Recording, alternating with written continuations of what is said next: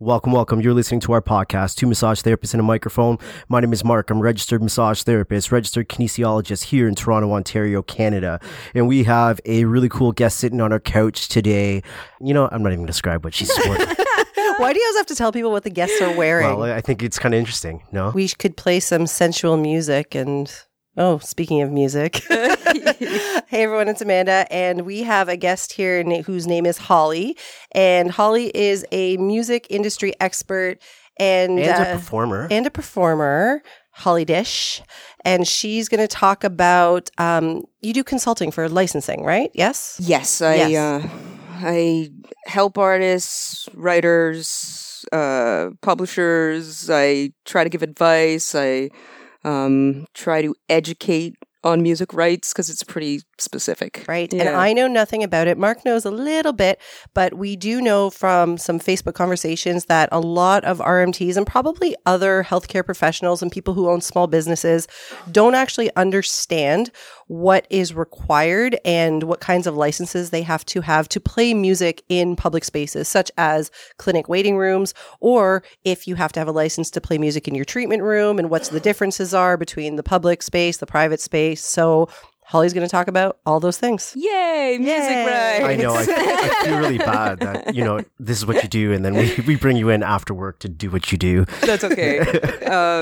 No, I mean, I obviously have a great deal of passion for what I do and who I do it for, and who I do it for the people that write the lyrics, like the people that make the music. So, I mean, not that I don't do it for Britney Spears, but I mean, Britney Spears may be performing some songs that she didn't write, for example. So, probably the majority of stuff she didn't write. Yeah, I would say. But I'm obsessed with lyrics. Being in the hip hop world, like, grew up on studying people's lyrics and trying to make my own, and so yeah, I have a great appreciation for it, and it's not always easy to make a life out of writing songs or making songs and making music. So I feel like, you know, as you know, I might read a really boring legal agreement, but if I know that at the end of the day, it's putting a couple bucks in someone's pocket that will allow them to make more music, it makes me happy. Right on. Awesome. Yeah. So why don't you tell everybody first a little bit about you, kind of what you do? Okay. Well, I started off just being passionate about music, recording music, making music, and then turned that into making jingles for people. And that became a music licensing library for film and TV. So there's all kinds the word licensing is very multifaceted. So the licensing that I was doing then was called sync licensing, and that's when you marry video to audio. Right. So that was like my initial kind of music business stuff past the jingle stage. And then after that, I got into understanding different types of rights with music, like making copies of music, which is also known as reproduction rights, and then public performance of music. Like, little did I know when I started making music and I got up on stage at a venue, like a little hole-in-the-wall venue, that actually paid. Yeah, you could actually be earning royalties from performing your own music on a stage. And this kind of extrapolates onto so when you say music being performed on stage, that makes sense. Someone's performing. When music is heard on TV, that's also considered a performance. When music is heard on the radio, also a performance. So these are royalty earning because there's a public performance. Right. And this carries on to music like venues, like restaurant, basically anywhere you hear music and you're in the public so that a whole group of people can hear them. It could be royalty earning through different companies that collect royalties. So let's give a little bit of background. Amanda already gave a little bit of background to where this is coming from. On a couple Facebook groups, I saw a bunch of people kind of up in arms about, am I allowed to play Spotify in my treatment space? And then I brought up the idea of SOCAN, and I kind of threw it out there that if you're going to play music in public space, you really need to have a license from SOCAN. And this way it allows people that write music and people that own the publishing to get paid with royalties. And I think that went nowhere in the group. I don't think anyone understood what I had to say. And so I'm like, let's get someone in here that can really make sense of all that. Right. And it's super niche. Like, unless you've written a song and you're trying to figure out how to protect it, you will never come across performance rights or SOCAN, or there's also a company called Resound, which does performance rights as well, but on the record label side. So if you look at a song and you make it a pizza pie, split it in half, usually half of it's controlled by a record label. That's the recording. You can't do shit without the recording, unless you write if you make a cover of it. And then the other half is the lyrics, the composition, right? So there's SOCAN that administers performance rights on the publishing side, like the lyrics and the writing. Before you start, can you tell everyone what SOCAN stands for? Society of Authors, Composers, and Music Publishers of Canada. Perfect. But it's not just Canadian music that they administer. It's actually virtually like the world's repertoire. So it's there's basically SOCANs, I'm making quotes with my fingers, all over the world. And what SOCAN does is they reciprocate with the society. So let's just say an Italian writer, their song is being heard on the radio here or on the internet, because that's also a performance. SOCAN will take note of it, collect money on it, and send money back to the Italian society. So yeah, so I mean, this has been going on for some time now. Yeah.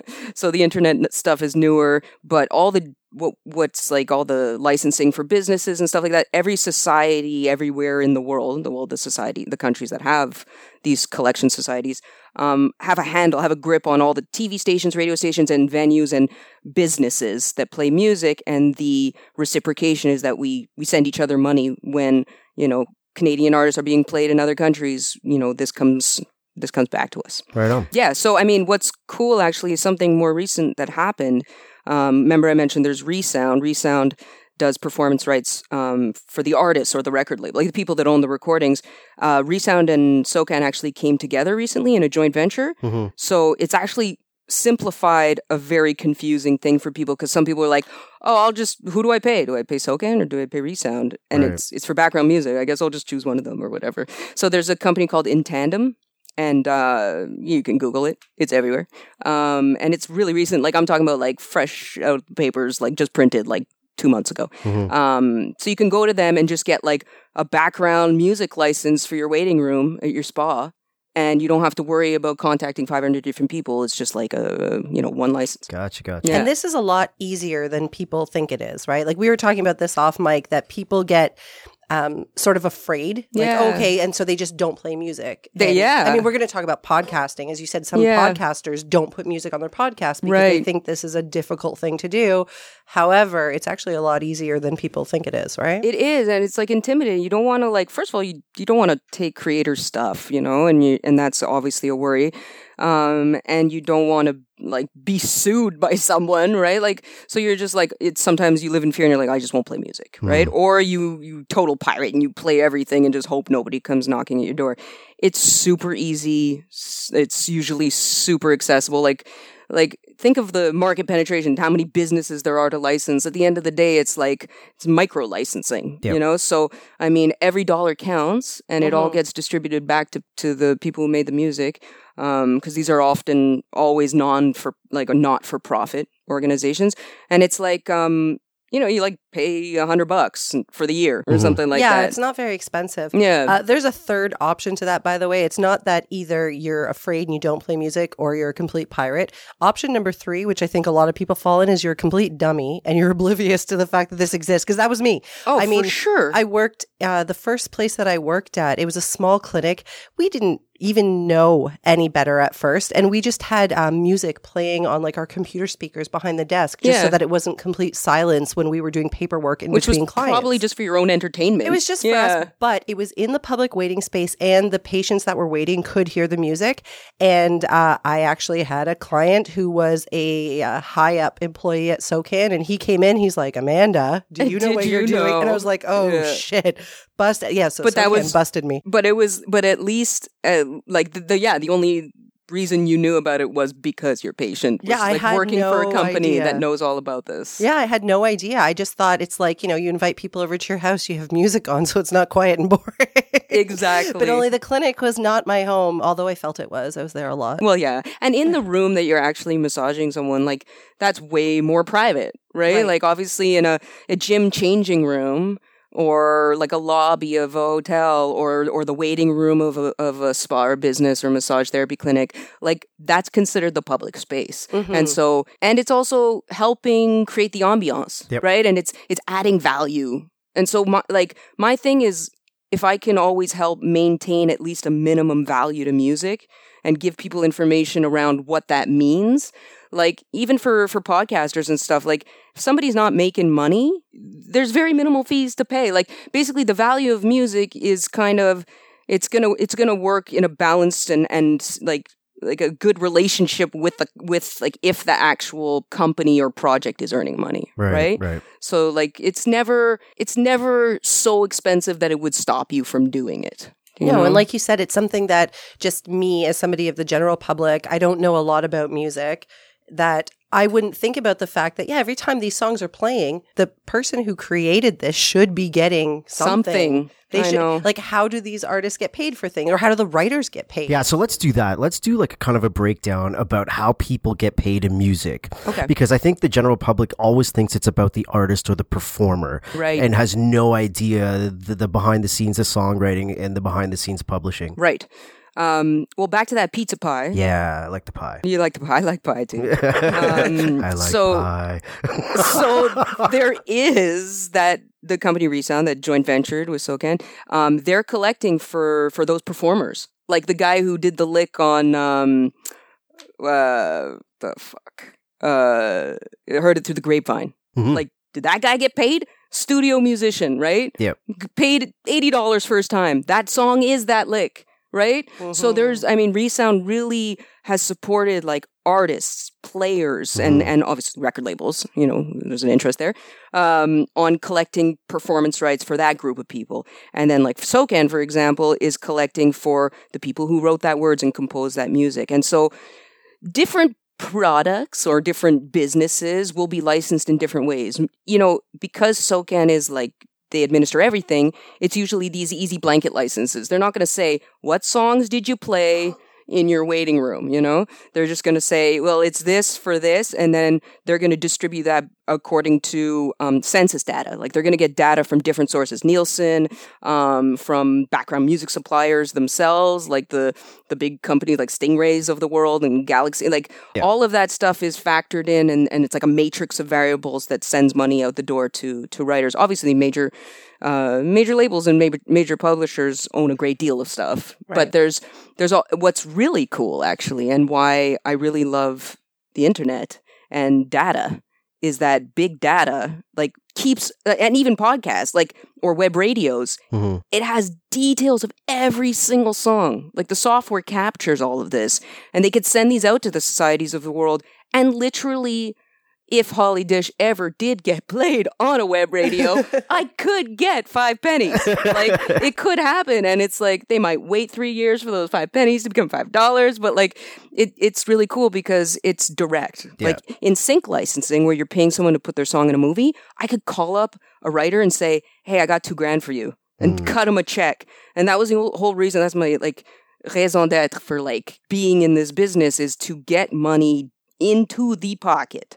Like not a proxy of the pocket, like the pocket. Yeah. So I think what's beautiful about the internet is that now there's a bunch of software to do what people had to do. Like radio stations, you understand? They have like some dude or an intern probably sitting there and logging charting down every fucking song that's played. Like there's software for that now. So it's like it's changed the game. Somebody lost their job. Sorry. It was a shitty job. Okay, anyway. no, but there's student radios out there who don't have the money for the software. I'm totally kidding. It is really cool. As much as, big data scares the shit out of me a little bit. Well, for sure. It's really cool that, now the people who are putting in the work and who are the people people that the general public doesn't know? Like, if you two who are in the music industry, you guys could probably spit back and forth names of writers or producers or whatever. I'm sitting over here like, was that the guy that served me coffee today? Like, I don't fucking know. Yeah, exactly. So it's nice to know that at least these behind the scenes people are getting something. And a lot of these people just want to be behind the scenes. For like, sure. Nothing would bring me more joy. Like, I like getting up on stage, but nothing would bring me more joy to like hear someone else bring something I've written to life. Yeah, for and sure. like I do it all the time. Like, you know, little things here and there. And in the jingle world, I got to see that. It was like horrible stuff. You have to say the word dominoes like 500 times or whatever. But you know, like it's so exciting to see your little babies come to life, you know, and it's nice to sit back and watch what someone else would do with it. And the beauty is that even if it is someone else doing something with it and they hit the jackpot and they get a, that's even better.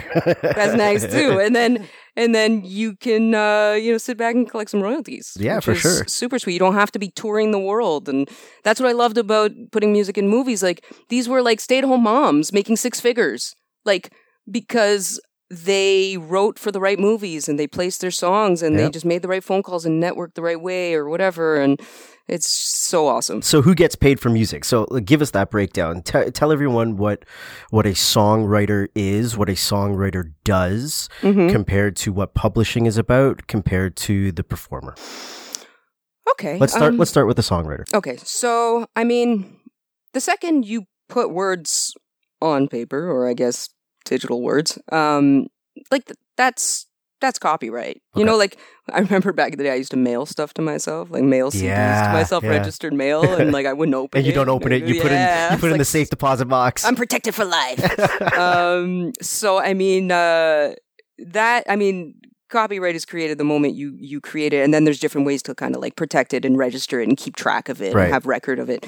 So I mean, the person who wrote those words is definitely the songwriter. I mean, the person who it could be the same person who composed the music, or you could be working with a producer. Like, I often all my albums, 2 albums, I worked with either a live band or a producer. And straight from the get-go, because I wanted it to be good vibes and I didn't have money to pay these people, we would just split the writing 50-50. Not even think twice about it. You made the music, I made the words, giddy up, let's go. It wasn't always like that. If I had a publisher, there's basically a percentage of the writing credits that are kind of sacred to the writer. Like, you can't really take away, but a publisher will probably have the lion's share because they will be marketing my music, getting my music out there, making sure it's, being followed properly and that everything is being collected when it should be.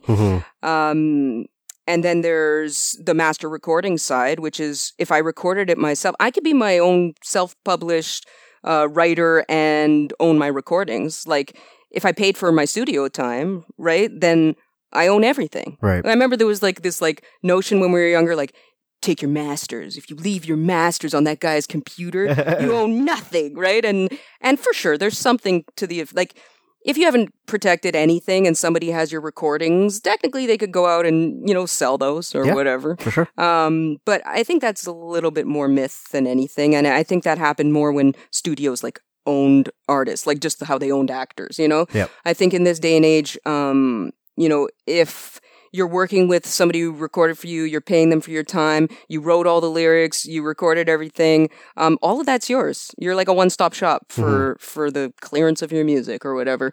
But then, part of protecting yourself is registering in places, and part of wanting to monetize it or make money from your music is registering with companies that are going to go after all these micro uses in all these different places, and try to get some money back to you for it, right?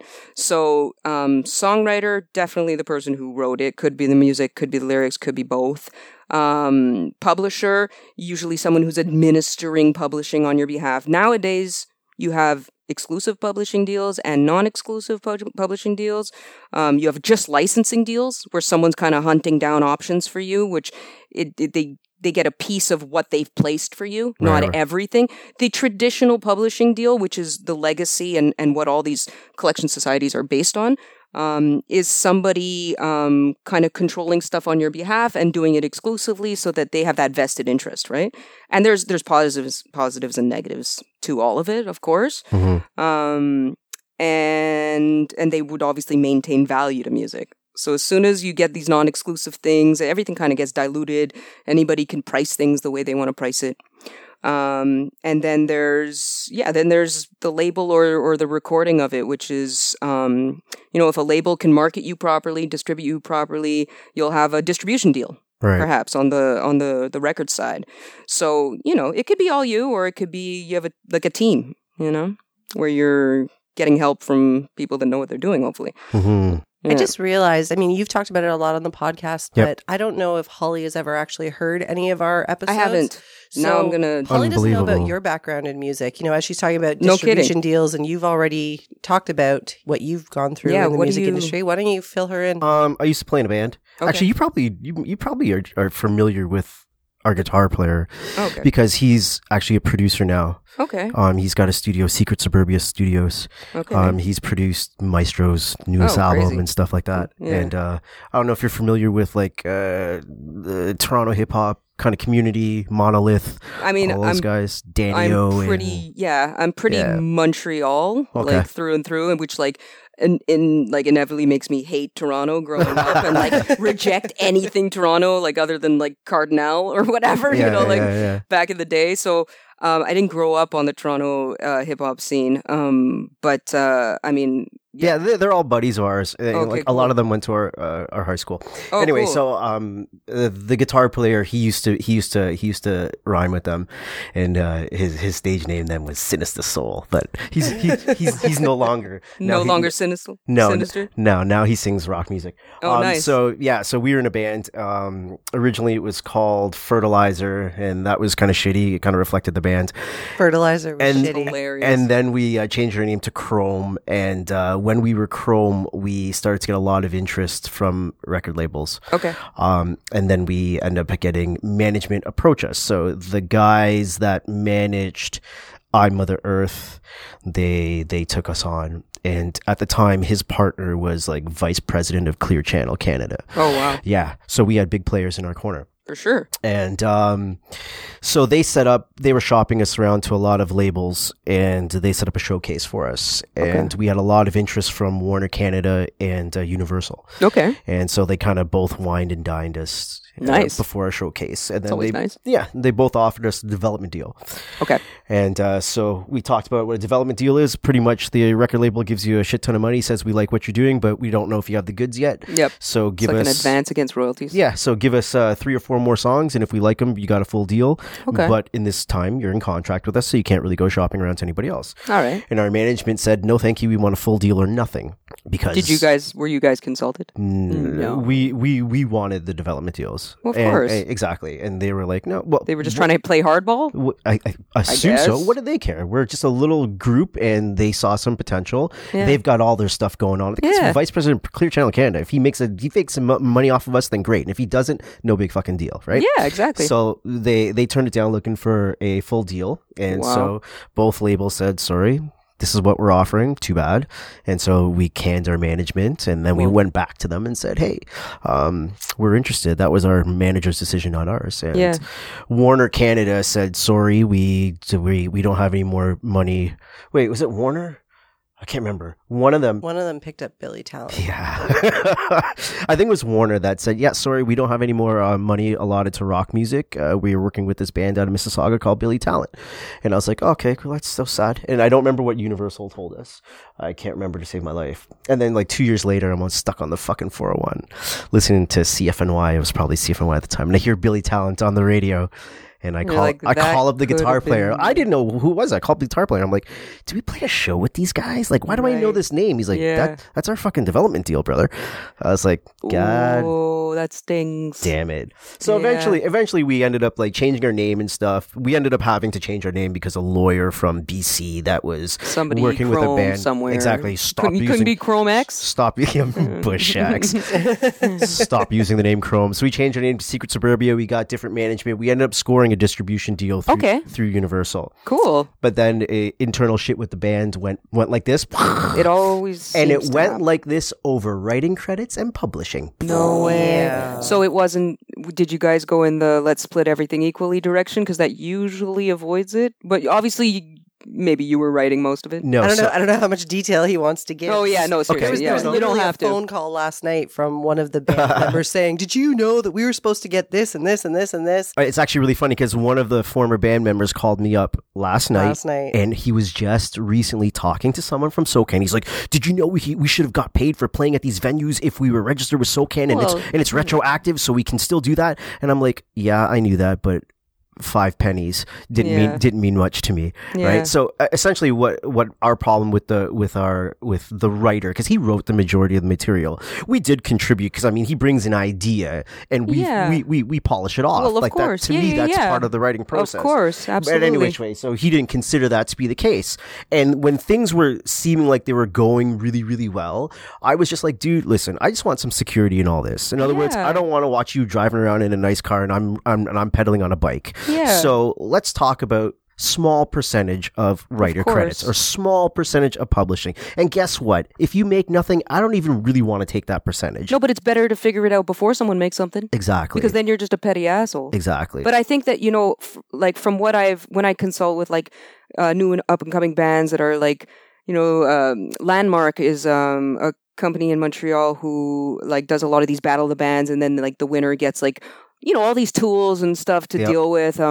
And I know the guy, Arthur Call, the guy who runs it, is an old friend and super awesome. And so part of the winning package is like a conversation with me about like licensing.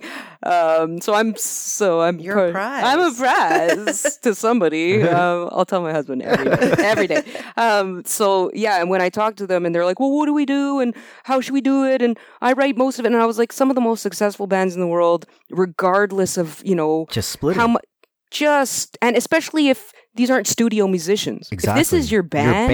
I really brought up to him. It. I was like, listen, man, we're here contributing to the songs with you. Fine, you're writing the lyrics and you're writing the melody, but we're contributing to the music. Like, I'm laying down the bass part, he's laying down the drum part. Yeah. I'm making contributions into the structure of the song. Of course. Right? So, okay, that's one thing. Back to the guy on the lick. Exactly, right? I mean, like, some of this stuff is iconic. Exactly. Yeah. And so that was kind of the basis of that discussion. Yeah, and it's totally forgot where I was going with it that. just imploded. Yeah, pretty much. Yeah, it happens, Pretty I think, much. to the best of people, right? Yeah. But I mean, I think, if I have any advice to people who are making music, like you said, get it out of the way before Yeah, that's what I was before you hit the jackpot. That's what I was going to say, because we're not session players. We're your band, dude. Like, you're in your basement and in the studio with you doing all this stuff. We're the ones that are performing with you. Yeah. So unless you plan on paying us, like how for you your would pay, time, every time you're together, if you're going to pay us as you would pay a session player, then fine.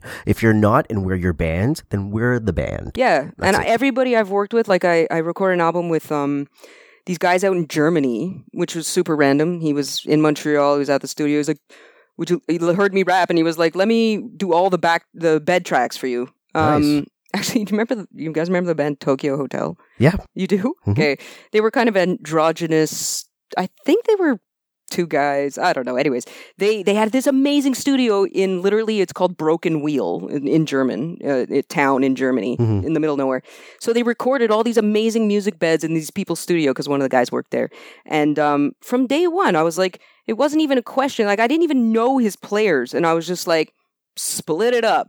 I'm like, for sure these guys might be earning royalties like from something in Germany that I don't know, but the point is I could call these guys up any day and or fly out there. They would set up a tour, like the energy that is created by making music together with people, and like the vibe. I mean, that's 90% of it is the journey. Like, the fact that you made that music together is what should be cherished. And like the likelihood of stuff popping off and being in the right place at the right time or whatever is rare. So you might as well and that stuff not burn your bridges. That stuff did get in the right place at the right time. Like he ended up having some of his stuff played on some Fox TV shows. Sick. He ended up having some of his stuff played in movie trailers. Yeah. Commercials. Like sometimes like that in this day and age, remember it used to be the radio that broke music. That's why I was so excited about sync licensing, is because it's actually like commercials and film and stuff like that break songs, which is like awesome. Mm-hmm. And then you hear it on the radio. How many times have I Shazammed like a song in a commercial? Being like, what is this? Yeah, true. Yeah. There's certain songs I have on my playlist that just came out of commercials. Like, right? I would hear it over and over. And I'm like, what is this? But also commercials up their game from the jingle. See, that's where, when I was doing the jingle thing, like for all the old school companies, the pet stores, whatever. But at one point or another, that's why I put together a music library. I put together a music library of like about 30,000, 40,000 songs, all from independent artists and whatever. And because I mean, amazing songs in a commercial are killer as opposed to like a cheesy jingle. You know? Yeah, for sure. Yeah. But yeah, music industry is is unforgiving. It's ruthless. It's dirty. It's ugly. It's beautiful. Like it's everything, right? It's so weird. That is the only way I can describe it. It is weird as fuck. I know. I started first getting like into music and performing when I was living in Vancouver, and I would just go out. Like I had friends that were DJs, and I'd go out to like rap on some instrumentals, right? Just to like get a mic or these DJs who were like my friends, but not close friends, would fuck with me to the point of we'd decide on the instrumentals and they'd throw some drum and bass shit on that was like BPM of 150 or something, and I would be like, what are you doing? Like maybe you're having fun making me look like a fool, but it would be cool if this just worked out as we planned, you know? So it's like, I think there's a lot of ego, you know? And Montreal was, like Vancouver was actually better ego-wise than Montreal and Toronto at first. But I think, you know, at this day and age, like you don't even need to be in a big city. You know, online you can just... Like, how many people can find their little niche on, like, SoundCloud or YouTube or whatever? I hate to plug Justin Bieber, but...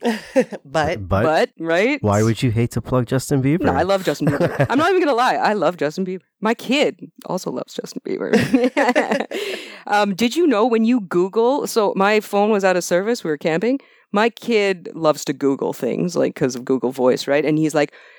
show me pictures of Justin Bieber, I think he calls him Beaver, and there's no service, so it gives you a game to play. Did you know that when you're out of range? No, I had no idea. There was no Justin Bieber involved in the game. I don't think our kids know how to use technology as well as your son. Your son and our daughter are similar in age, and I don't think that she would know how to do that. I don't know. I think he just saw me Google search something through Google Voice. That's the crazy thing. Like kids, like honestly, they don't even need to read to get information. It's a little terrifying. I wasn't totally listening, and I shouldn't admit that, but unbelievable. After school today, she was telling me 7,000 stories at 7 million miles a minute. Yeah. And as we were walking into the house afterwards, she said, yeah, and I saw it on YouTube. She's like, next time, can I get that? And it suddenly hit, and I'm like, what? You saw what on YouTube? I'm like, what are you asking for? Like, because why are they so obsessed with YouTube? And speaking of YouTube, you know, I kind of tip of the hat to them because kids can consume, everyone can consume music. Like, remember when YouTube was just for music videos back in the day? YouTube generates tons of royalties. Yes. Tons of royalties for creators on all sides of the coin and like all through ad support. So it's so awesome because like, again, you know, thanks to the internet, like everything can be tracked, you know, and even that ad money can be tracked. And even if it's a hemorrhoid commercial, someone's making money off that hemorrhoid commercial. So it's... Yeah, we were talking about that when Janelle was in here. We were talking about real estate, how like you can now with the internet and with YouTube and whatever, you can take anything you like and somebody else is going to like it and you can make money from it. She was like, girls make money putting on makeup. Yeah, I know. No, it's crazy. No, everything makes money.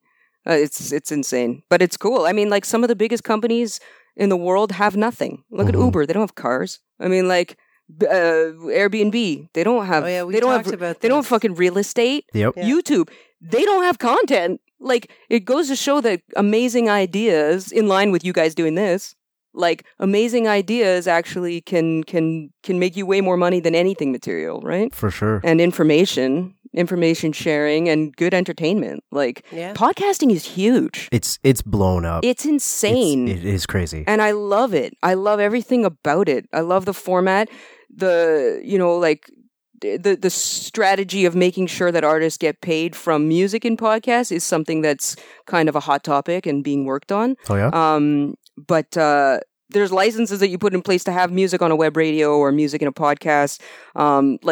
Like if you're not making money from it, it's like $30 a year to like make sure, but like there's some really serious strategy on getting the right data from all these podcasters, because the way podcasts are distributed, right? It's like everywhere. You know, to like, but then there's all these, I don't know, do you guys go through like an ad network for your podcast too? Or is it just kind of being distributed for free right now, this content? For free right now. For free right now. Yep. But then there are all these, what are they called? Anchor. Oh, there's like 500 different ad placement, for podcasts. And I think those are the guys with the data. Like you guys can see who's listening and where, right? That's the type of data that music companies need. Yeah. As long as, if you have 500 people listening from Canada and that generated $200 in the first quarter of the year, that is distributable, right? So as long as you could find out where people are listening, you know where that money should go, which is like super weird. You would never know that back in the day. Like all the analytics, all of that like back-end software stuff is so valuable to people. It's crazy. For sure. Should we talk about what people were talking about online, like what you actually need to do in order to be playing music in your clinic and what the differences are? Like I said, I learned this years ago because I had a client from SoCan who told me, sure, you can play your music here in the treatment room, but out there in the waiting room, we need to talk. Call it In Tandem. That's that joint venture between ReSound and SoCan. Basically, it's the one-stop shop for like your licensing needs. I feel like I'm pitching for them or something. I don't work for In Tandem, by the way. But yeah, you literally, and they don't go by some crazy legal documentation from what I know. It's just like, oh, you have background music at a spa. This is what you pay.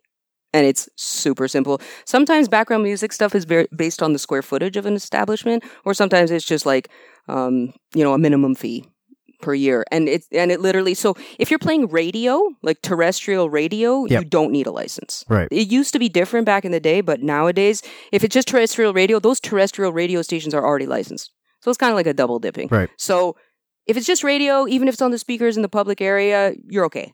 But if you're playing Spotify, like as you mentioned, because it's confusing, you're like, but I bought a subscription to Spotify. That is for private use. Right. That's for like your earphones on your ears and enjoying your playlist. If you're playing that Spotify feed or Google Play or Apple or whatever in the public area, it's synonymous with CDs or your what do people have iPods anymore? There's an just iPod your phone in my treatment room. Well, there you go. Okay, good. Still relevant. It still plays music, right? Anywhere that you're sourcing music from that is not music for business or a music supplier. There's a lot of music suppliers out there too, who you can go through that kind of aggregate all their businesses and pay SoCan or ReSound or whoever. So, you can't play music in a public area without being licensed for it. So if you're using Spotify and you're paying a monthly subscription, that's not qualifying you to play it in a public place. Yeah. So it all comes into that public performance. What are the repercussions of playing music in a public space without license? Hands chopped off, hanging. No, it's, you know what? I think by beheading. Yeah. I think it's mostly about education. You guys are educators, so I'm preaching to the choir. Like, no one's going to strong arm you or threaten you. Like you said, most people just don't know. Yeah, I had no idea. Like, literally, I was in music, in sync rights, applying to job. I did not understand performance rights, and I'm a member of SoCan, right? So, being a member, signing up and putting your music, registering your music, is completely divorced from how businesses are licensed, right? Like, you're just trying to protect your copyright. You're like, maybe I'll make money one day. I don't know. So like, it's super niche. It's really specific. So I think the main thing is, even if you call for information, like maybe someone would follow back up with you or something, because you clearly outed yourself. But I mean, it's really a matter of, if someone walks into your spa, they'll, that works in the industry or knows or would probably tell you about it and be like, hey, you should go check out this website. Like, this is the stuff you need to use music properly or whatever.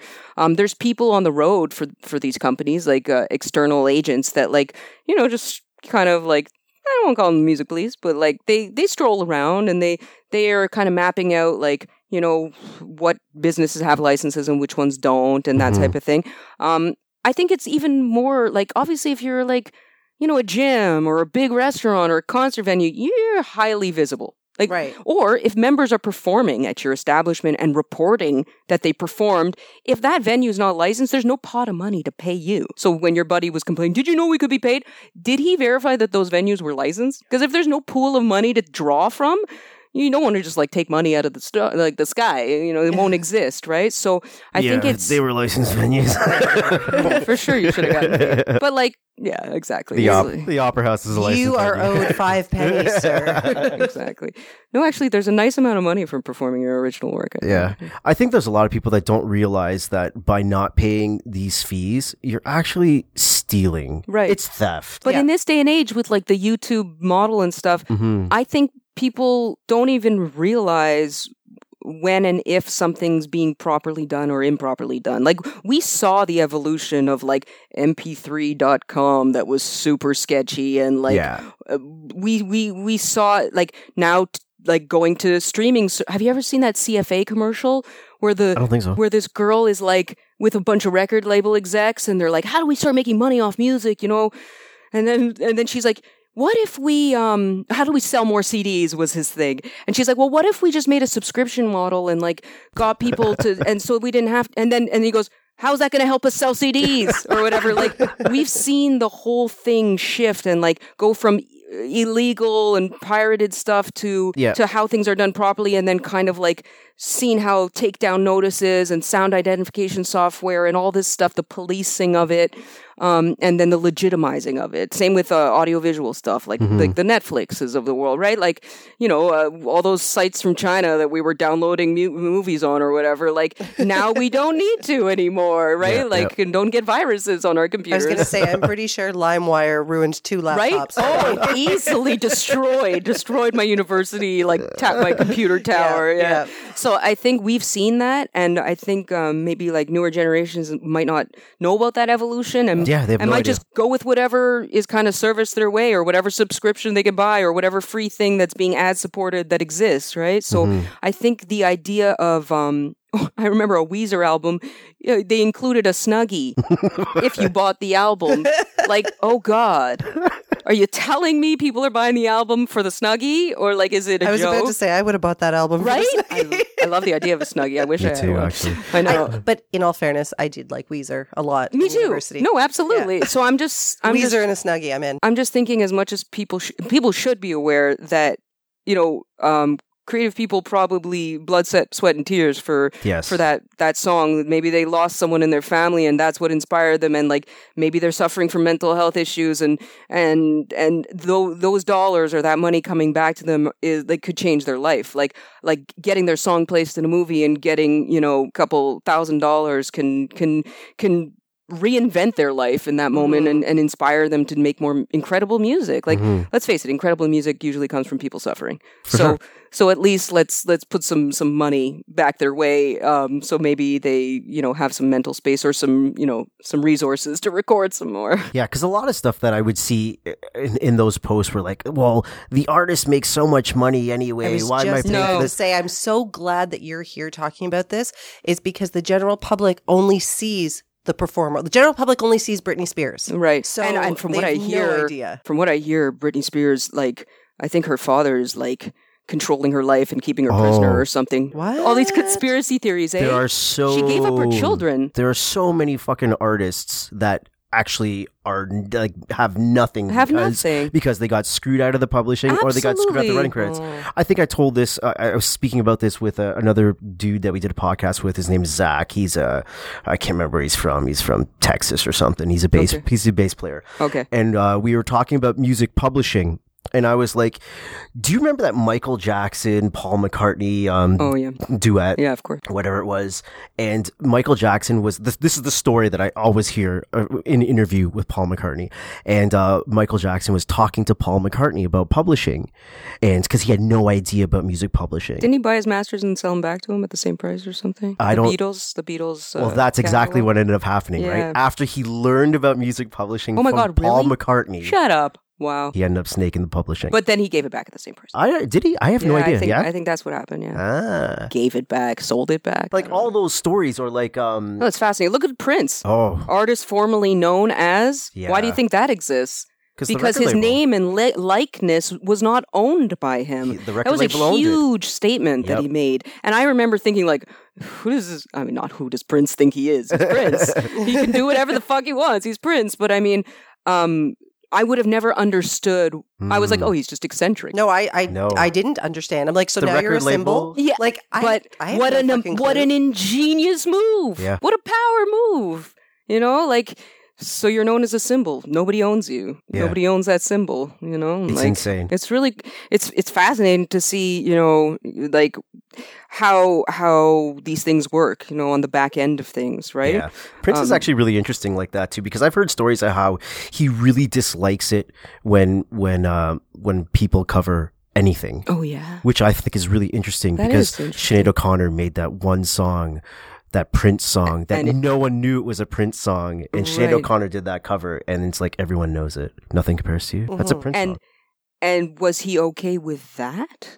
Well, he made a pretty penny. Yeah, he should have been okay with it. Yeah, and so like I've heard him in interview. I've heard him being talked about in interview. Like Chaka Khan's really mad. Chaka Khan's mad as hell because Whitney Houston did I'm Every Woman. But you know what? It's ego. Yeah, it's ego. I mean, let's face it. I mean, it's. I think it's hard to be ego free. I mean, like everybody's, you know, sensitive, but I think at a certain point, like true artists, you know, like they're just sensitive creatures. Oh, for sure. You know, that's what they feel so much. It's like a blessing and a curse, right? It's every moment of their day is felt. That guy the guys who recorded my album in Germany, the main guy who produced it or whatever, he's a basket case. Like, I love the dude to death, but like there's always something crazy and dramatic happening, you know?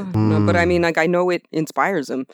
My life has been so undramatic since I, you know, got married and had kids. I haven't written a song in years, you know, unless it was like for something, specific purpose. But you were going to say something, sorry, about the performers when I said that. Oh yeah, that people they would never know. Right. They think they're rich, like filthy rich. Yeah. Like I said, I just as a regular person, nothing to do with the music, and anything I know is just because Mark tells me things. Right. I wouldn't know anything. So, you know, you see somebody like, I'm going to use Taylor Swift because my kids love Taylor Swift. Yeah. You see somebody like Taylor Swift throwing a hissy fit over royalty and I'm or like, whatever. What the fuck, man? Like, you've got millions of dollars. Like, shut up and sit down. Like, that's the way that people think. Yeah. Right? So when, you know, I'm hearing from my client, you got to pay whatever it was, $62 to get this license to play music in your waiting room. I'm like, for who? Like, who is this money going? Like, I didn't understand. Yeah. It took, you know, a little more education on my end to understand where this money was going and why this was important and why it was important to use music properly. Yeah. On that note,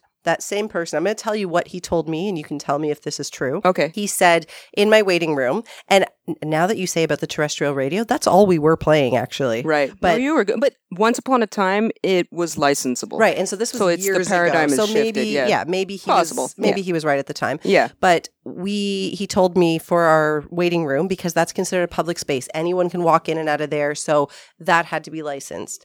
But my treatment room, he says, not public. Yeah. It's just you and your client. That's accurate. That's accurate. That's accurate, yeah. RMTs, same in like a doctor's office and like, yeah. I mean, even, no, gyms are different.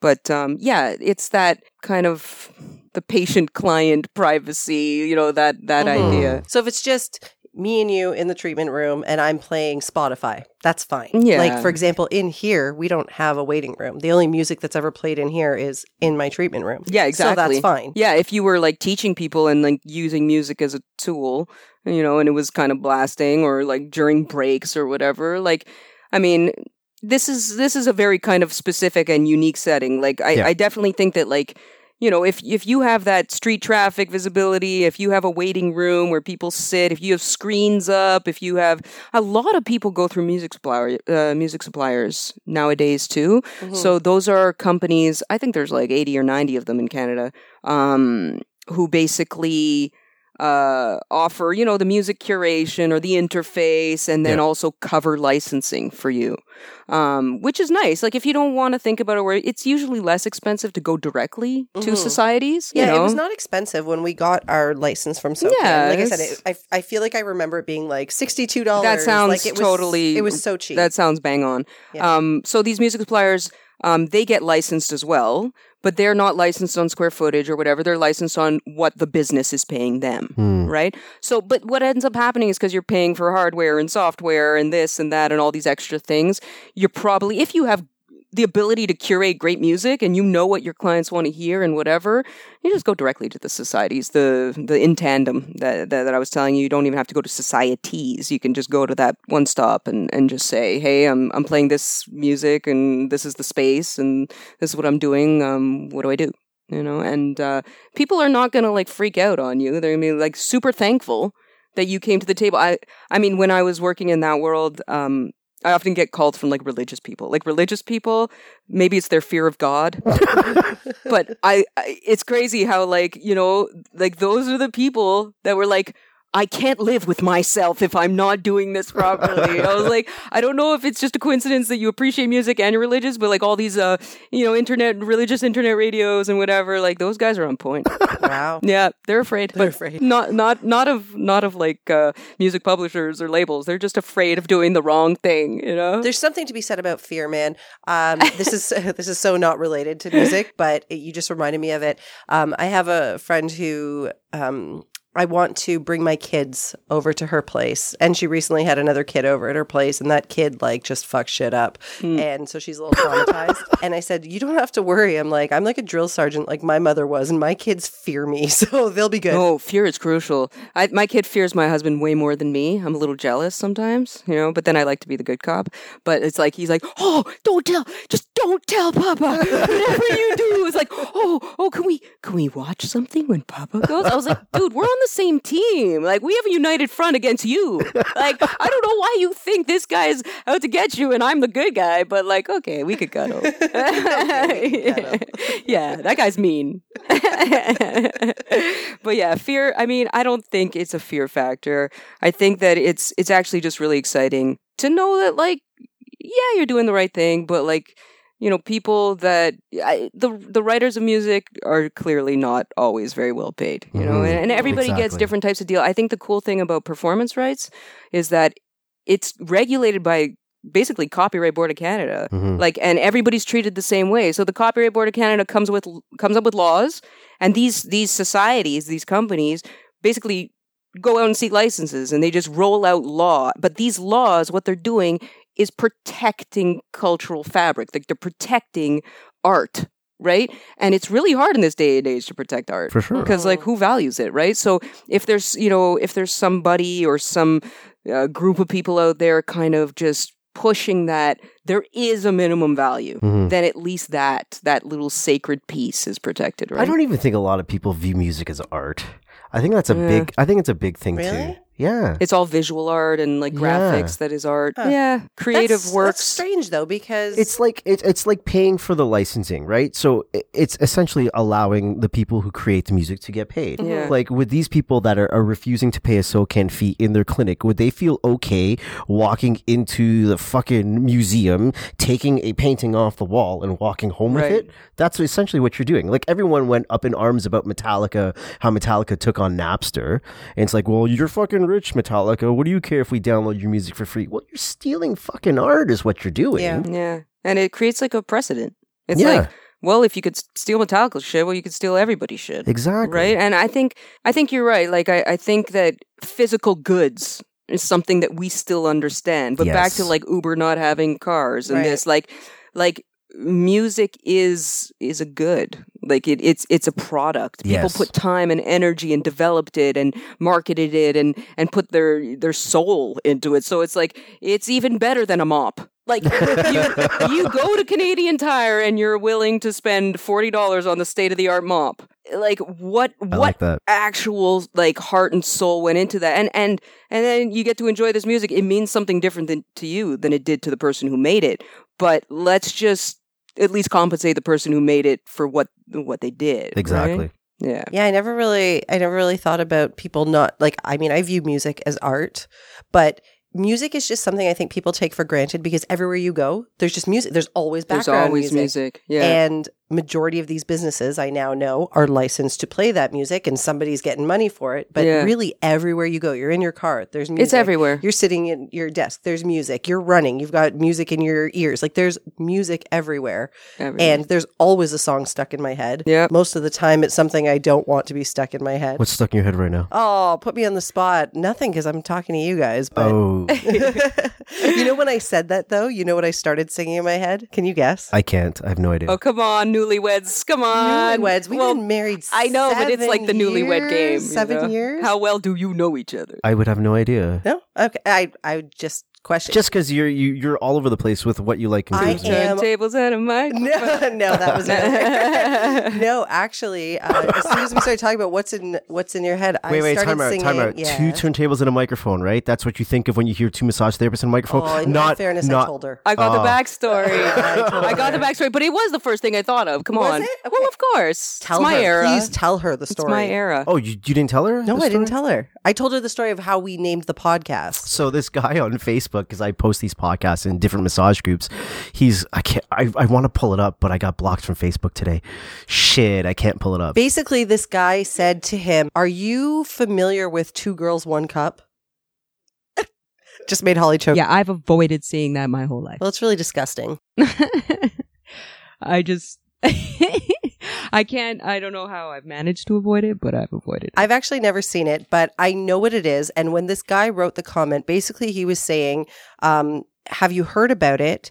And if you have, why would you think this is a good strategy to name your podcast? And so Mark responded like, no, dude, it was nothing to do with that. It's about that Beck song where it's at 2 turntables and a microphone. Of course. And when he showed me that, there was actually like a little bit of anger in me. I was like, why would you think that we would name our podcast? Weigh in on it? I don't think so. I don't know. Because you wrote it in the public section or what? Where did I don't even remember where I put it. Fuck, I wish I could look it up. It was in a Facebook group, but either way, I think most people would have associated our name with the song and not with the disgusting. Yeah, and then when I was like, this is where it came from, it actually came from that Beck song. He's like, that must be an obscure song. I've never heard it before. So not an obscure song. I'm like, you know 2 Girls, 1 Cup, It's but you Beck. don't know this. How obscure could it be? And also, you know what it also makes me think of?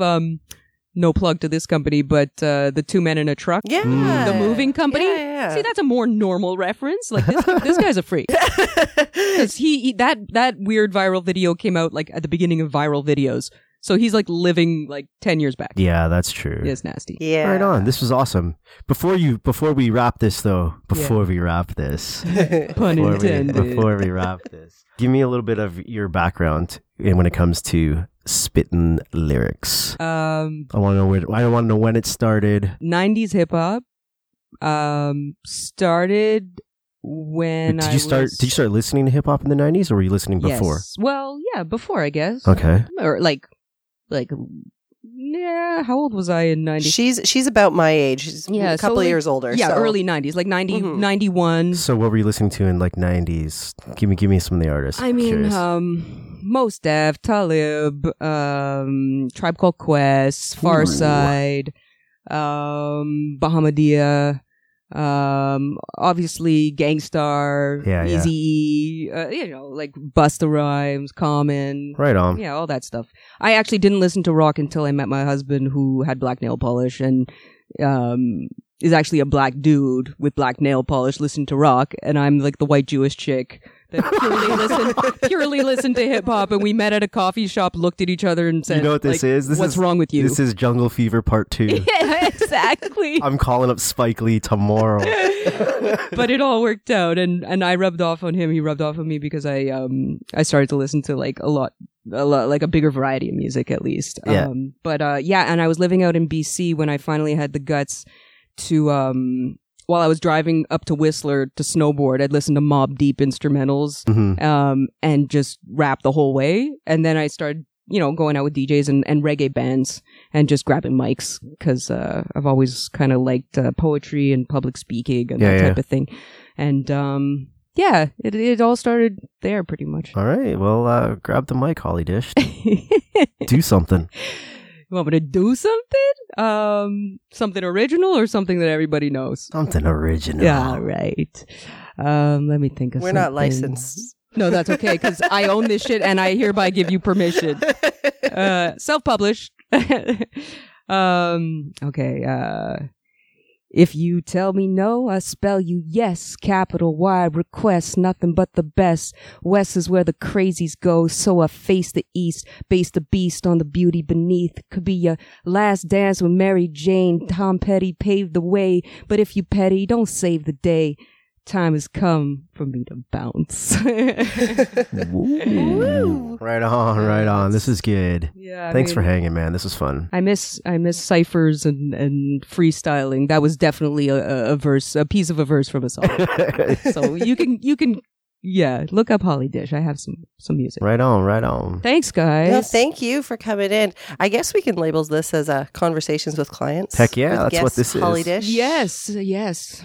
Anytime. I need a massage so badly, so I will continue to be your client and continue to come back to you. And now that I know you can rap, you can entertain me. I can entertain you. I treat you. Yes, absolutely. Right on. All right, guys. You guys have been listening to Two Massage Therapists and a Microphone. Peace.